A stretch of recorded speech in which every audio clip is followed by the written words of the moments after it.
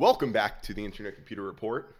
So the other day, Dominic posts a tweet on this new operating system, blockchain phone that is kind of in the works. It was pretty exciting. I found it really cool. It got a ton of attention. Could you give us a little bit of update on what that is and what we're Yeah, I looking mean, at? it's purely speculative at this point, but the gravity of it is what I think we want to talk about today, because it's almost in a sense a final frontier for everything that's happening in the open source and blockchain world, and we're still stuck. Like we can act as open as we want and pretend that things are running on blockchains and these dApps are running on Ethereum, but really they're running on the cloud. They're accessed in browsers. They're found with search engines, and everything that you use your phone for pretty much is still operating through big tech. And no one's really taken the plunge successfully in starting from the ground up, building their own operating system that isn't proprietary and pretty much a blockchain optimized phone. So that's the initiative we heard about Okay. yesterday. I remember it was like 2, 3 years ago. There was talks. I remember there was this guy Phil Chen from HTC, this mega $40 billion conglomerate of phones. I mean HTC phones, and they were talking about building a blockchain phone with these protocols underlying like Dfinity, Ethereum. That was like 3 years ago. Is that any relation to it that's happening, or I is think, it? Yeah. well, I think a lot of people have tried to do it before. Another one who tried to do it was Ron Chen, the Elastos founder, and we heard a lot about that from the last episode. I just interviewed one of their developers because the community asked if they could, but they were originally trying to build Elastos operating system and Elastos runtime. Oh, okay. So it was going to be their own thing, and it was a phone based on C++ they made, and they demoed it, which was totally novel. But they realized it was too hard, and they kind of gave up on that initiative, and that's what I heard from the developer last time. Another one who tried to do it is Urbit, that we're pretty much fans of, and it's been around since 2000. Yeah. And they said they Predates made an Bitcoin, operating system in 20 lines of code or 10 lines of code, like really crazy low level stuff. But there's such a gap there between the usability because you're kind of only going to use Urbit if you're a tech nerd at this point, and it's just such a big undertaking that it's only been an accessible endeavor for the biggest companies in the world, and that's why Microsoft has Windows and Apple has iOS, and Android is in a sense mostly controlled by Google, even though it's open source in a way. So what they want to do is create an operating system that's completely open, kind of like Linux, like we have Linux, but right now the internet is if you want to use an internet service, it comes in two flavors basically. You either download it from an app store, and that'll probably be Apple App Store or Google Play, and you run it natively on your phone, or you access a website in a browser, and you access it through a search engine, and it's kind of one or the other. And when you think about it, it doesn't make much sense. We're talking about internet services that do the same thing. They should all be found in one place. And so the concept of an application versus a website or an internet service that runs in the browser, that it shouldn't exist. There shouldn't be a distinction there. Yeah, So- for sure. Yeah. So in the future, what this looks like and what Dominic Williams explained in this release, and again, it's totally early stage. We won't see this for a couple of years. But when you have an app on your phone, it should just run WebAssembly code in probably in a browser, but it could be in WebAssembly code is the lowest level of the internet, so it's its own virtual machine in a sense, and so everything on your phone will just be part of the internet in an equally accessible form. And Okay. What I need, so if I have an existing phone, say, could I, break it to run this different operating system? they haven't even built it yet. I'm just really excited because we've seen all these really large projects try to do it, and no one succeeded so far. And as we know, Dfinity's kind of the first to deliver on when they say they're going to do something really big. Yeah. They end up doing it, and it takes years or whatever, but they have some of the smartest people in the world, and they have the resources, and they said they're going to do it. Okay. Well, that could be some of the secret stuff that they've been working on that they haven't disclosed for the last 4 or 5 years, and slowly they're going to be starting to get it released, and Yeah, it'll be big pretty time. exciting. And what it is, so let's say Dfinity gets big right now. You're still going to be you're going to be accessing Dfinity dApps from your browser, finding them with your search engine. You're probably never going to get Dfinity dApps in the App Store. I don't think it'll work that way, which is kind of like another It's a gate like a where Apple is the gatekeeper that's going to disallow you to use certain Dfinity applications.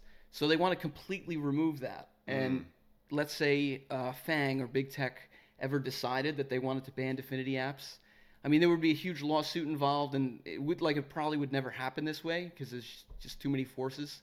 Like they're too big, but they could theoretically hide Dfinity. They wouldn't list them on their search engines. They would say, it's against the terms and conditions of our browser, and they would be delisted from app stores or deprioritized based on the algorithms. Like there's a lot of tricks that big tech could play, and this is why no one's ever taken them over. Like there's been competitors, and they always get crushed under the weight of all these forces that could kind of keep up and coming technology from ever getting big. Oh wow. Okay, so it's in the best interest of Google and Apple to kind of keep it low key. Is there any like potential in the future where they're gonna like have no other choice other than to adopt this kind of thing? Could that ever come about? Yeah. Well, so I explain it in the book, like real briefly, the idea of the internet hierarchy and all the forces of like what controls what you see on the internet. And really, at the end of the day, the most important thing is the physical device, because the physical device, like whoever makes the physical device decides what operating system and what software is on it. And then the next most important thing is the operating system. So if you want a completely independent, like version of your blockchain services or Web3 or whatnot, it's got to do the phones too, and it's got to come from the operating system. And that's in a nutshell, I think, the importance of the Medium article that we just got. Very interesting. Very cool. Well, I know like Linux, just to use Linux as an example, that is like the number one. That's like the largest operating system in the world. It is the most used operating system. And that's completely open. It's proof that the computer world, the internet world, decided time and time again that we wanted open standards. That's something Dominic Williams harps on. It's like the proof is in the pudding when we see that Linux is the most used operating system in the world. But all the day-to-day operating systems that we use, like on our phones and computers, are owned by these big tech companies. Big tech, yeah. So we haven't fixed that at the end user level yet, and that's what a new operating system would do. Interesting. So I'm really excited to see if they likewise. This is going to be progressing. They said announcements are going to be coming out, but that's what it is, and I guess we'll be keeping everyone up to date in what directions this initiative takes. Yeah, totally. Yeah, and even on a day-to-day basis, obviously you're interacting with iOS because you're using it through your iPhone. But your Roomba, your fan that you're working, that's more than likely using like a Linux operating system, right? So we don't really that we're using it, but it's actually there in the background. Whenever you access something in a browser, and this is the server that you're using on, which is very far away, is run with Linux. There you go. And it's because it's the most secure by far, because of the open standard. Anyone in the world could see it, and if there's bugs, it's equally accessible to scrutiny. Okay. From the whole world. Cool. So let's just go like on a really simple level to get my mind around this phone. So right now I use an iOS. I have an Apple iPhone, and say I have the Coinbase wallet, like one of the where I have my own private keys and everything, and I want to interact with Uniswap, and now I swap on Uniswap. So then I would go to uniswap.exchange. I would connect through Wallet Connect. I would then be able to swap 1 Ether for X token, whatever it is.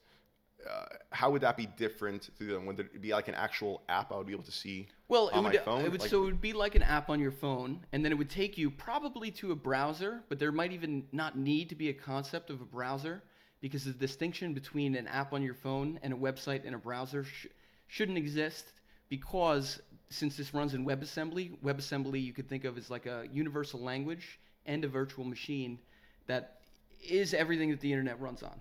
All right, so user experience level, it's not going to change that much.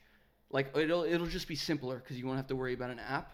But the reason this works, like imagine everything that is saved in an app on your phone would be saved on an app in your browser, because usually you X something out and like that session deletes everything that happened, and then apps store things on your phone. And another reason that we could do this is because we have Dfinity's identity. That's associated with you, and everything you do inside of a Dfinity app is now associated with the biometrics that's made your Dfinity ID. And so when the session ends, it's like all that data still exists. When you X something out in a browser, it actually disappears. It no longer exists. Okay. Interesting. And what? Speaking about that, actually just made me remind me of something. I remember like a year or two ago, Trust Wallet used to actually have a browser within its app. So you'd go on the app, Yeah. and you'd actually be able to go to OpenSea or whatever it was, buy your NFT or anything like that. The App Store told them the rules have now changed. You're going to be kicked off of our App Store unless you change it to only as just a wallet holder, and that's it. So they thought there was too much competition for the browser thing because you're doing everything through the browser. They wanted you to go through their own personal browsers. That's pretty interesting. So that's a perfect example. Yeah. That kind of stuff happens all the time, and we didn't dive deep into it, but almost everyone that builds in the App Store needs to follow these ridiculous rules because to be in the App Store, and it's just very sad. There's issues all across the board with everyone that builds apps that have to deal with app stores because they have to make things for different browsers and compatible with different operating systems and meet the terms and conditions, like a bunch of nonsense that shouldn't exist in the 2021 internet. It's ridiculous at this point. At the end of the day, that's what a new operating system would do. There's very cool, completely permissionless, and I love this because we're just really going low level now, and all the people that have been trying to do it in the open source world for 10 years that just didn't have the resources or clout in the space to build a new operating system, and that's exciting. At the end of the day, we'll see a blockchain phone. Yeah. That's what people will think of it as, cool, and it's cool. Okay, cool. Yeah, you know what? Yeah, it was just recently I was on my phone. I went to this project that's building on Dfinity. It's almost like a sort of like a Reddit, and I generated my ID. It's called DSCVR, I believe it is, and it's like kind of like a Reddit page. You could just post images and other kind of stuff. But that's kind of like a first glimpse into how these things would interact. I'd have my other sets. One of the things I had an issue with though is it looks like there's still like a 3 to 5 second delay with Internet Computer with things happening, and every time I interact with the Internet Computer on any of these apps, there's like a 3 to 5 second delay, and they have like the logo showing. Yeah. So is that going to take away from user experience? Is that any way to solve that? I'm still trying to figure this out. It's actually a really hard question to answer because even when you're programming, you have to wait for these update calls, and the time accrues in the way that you program. But there's ways to do things that are instant that are coming about. That's a question that I'm really digging into and talking to developers to try to get to the bottom of what this is. But on the Block Explorer, you could see there's 8 blocks per second. And there's 2 block finality. So things should actually be finalizing in much less than a second. But I don't know. I still have to get to the bottom of that. We'll cover it. Okay, interesting. I guess it's maybe just the user experience, UI. There's UX definitely thing, an answer to that. There's a way to fix it. Things shouldn't take that long. Yeah, because you need obviously these are incredible benefits, but also at the end of the day, people just want that seamless user experience. Instantaneous responsiveness, I guess. So interesting, very nice. Well, excited for the phone. We'll see what they have to deliver, and exciting stuff. Cool. Yep. Thanks for watching, everybody. Thanks, guys.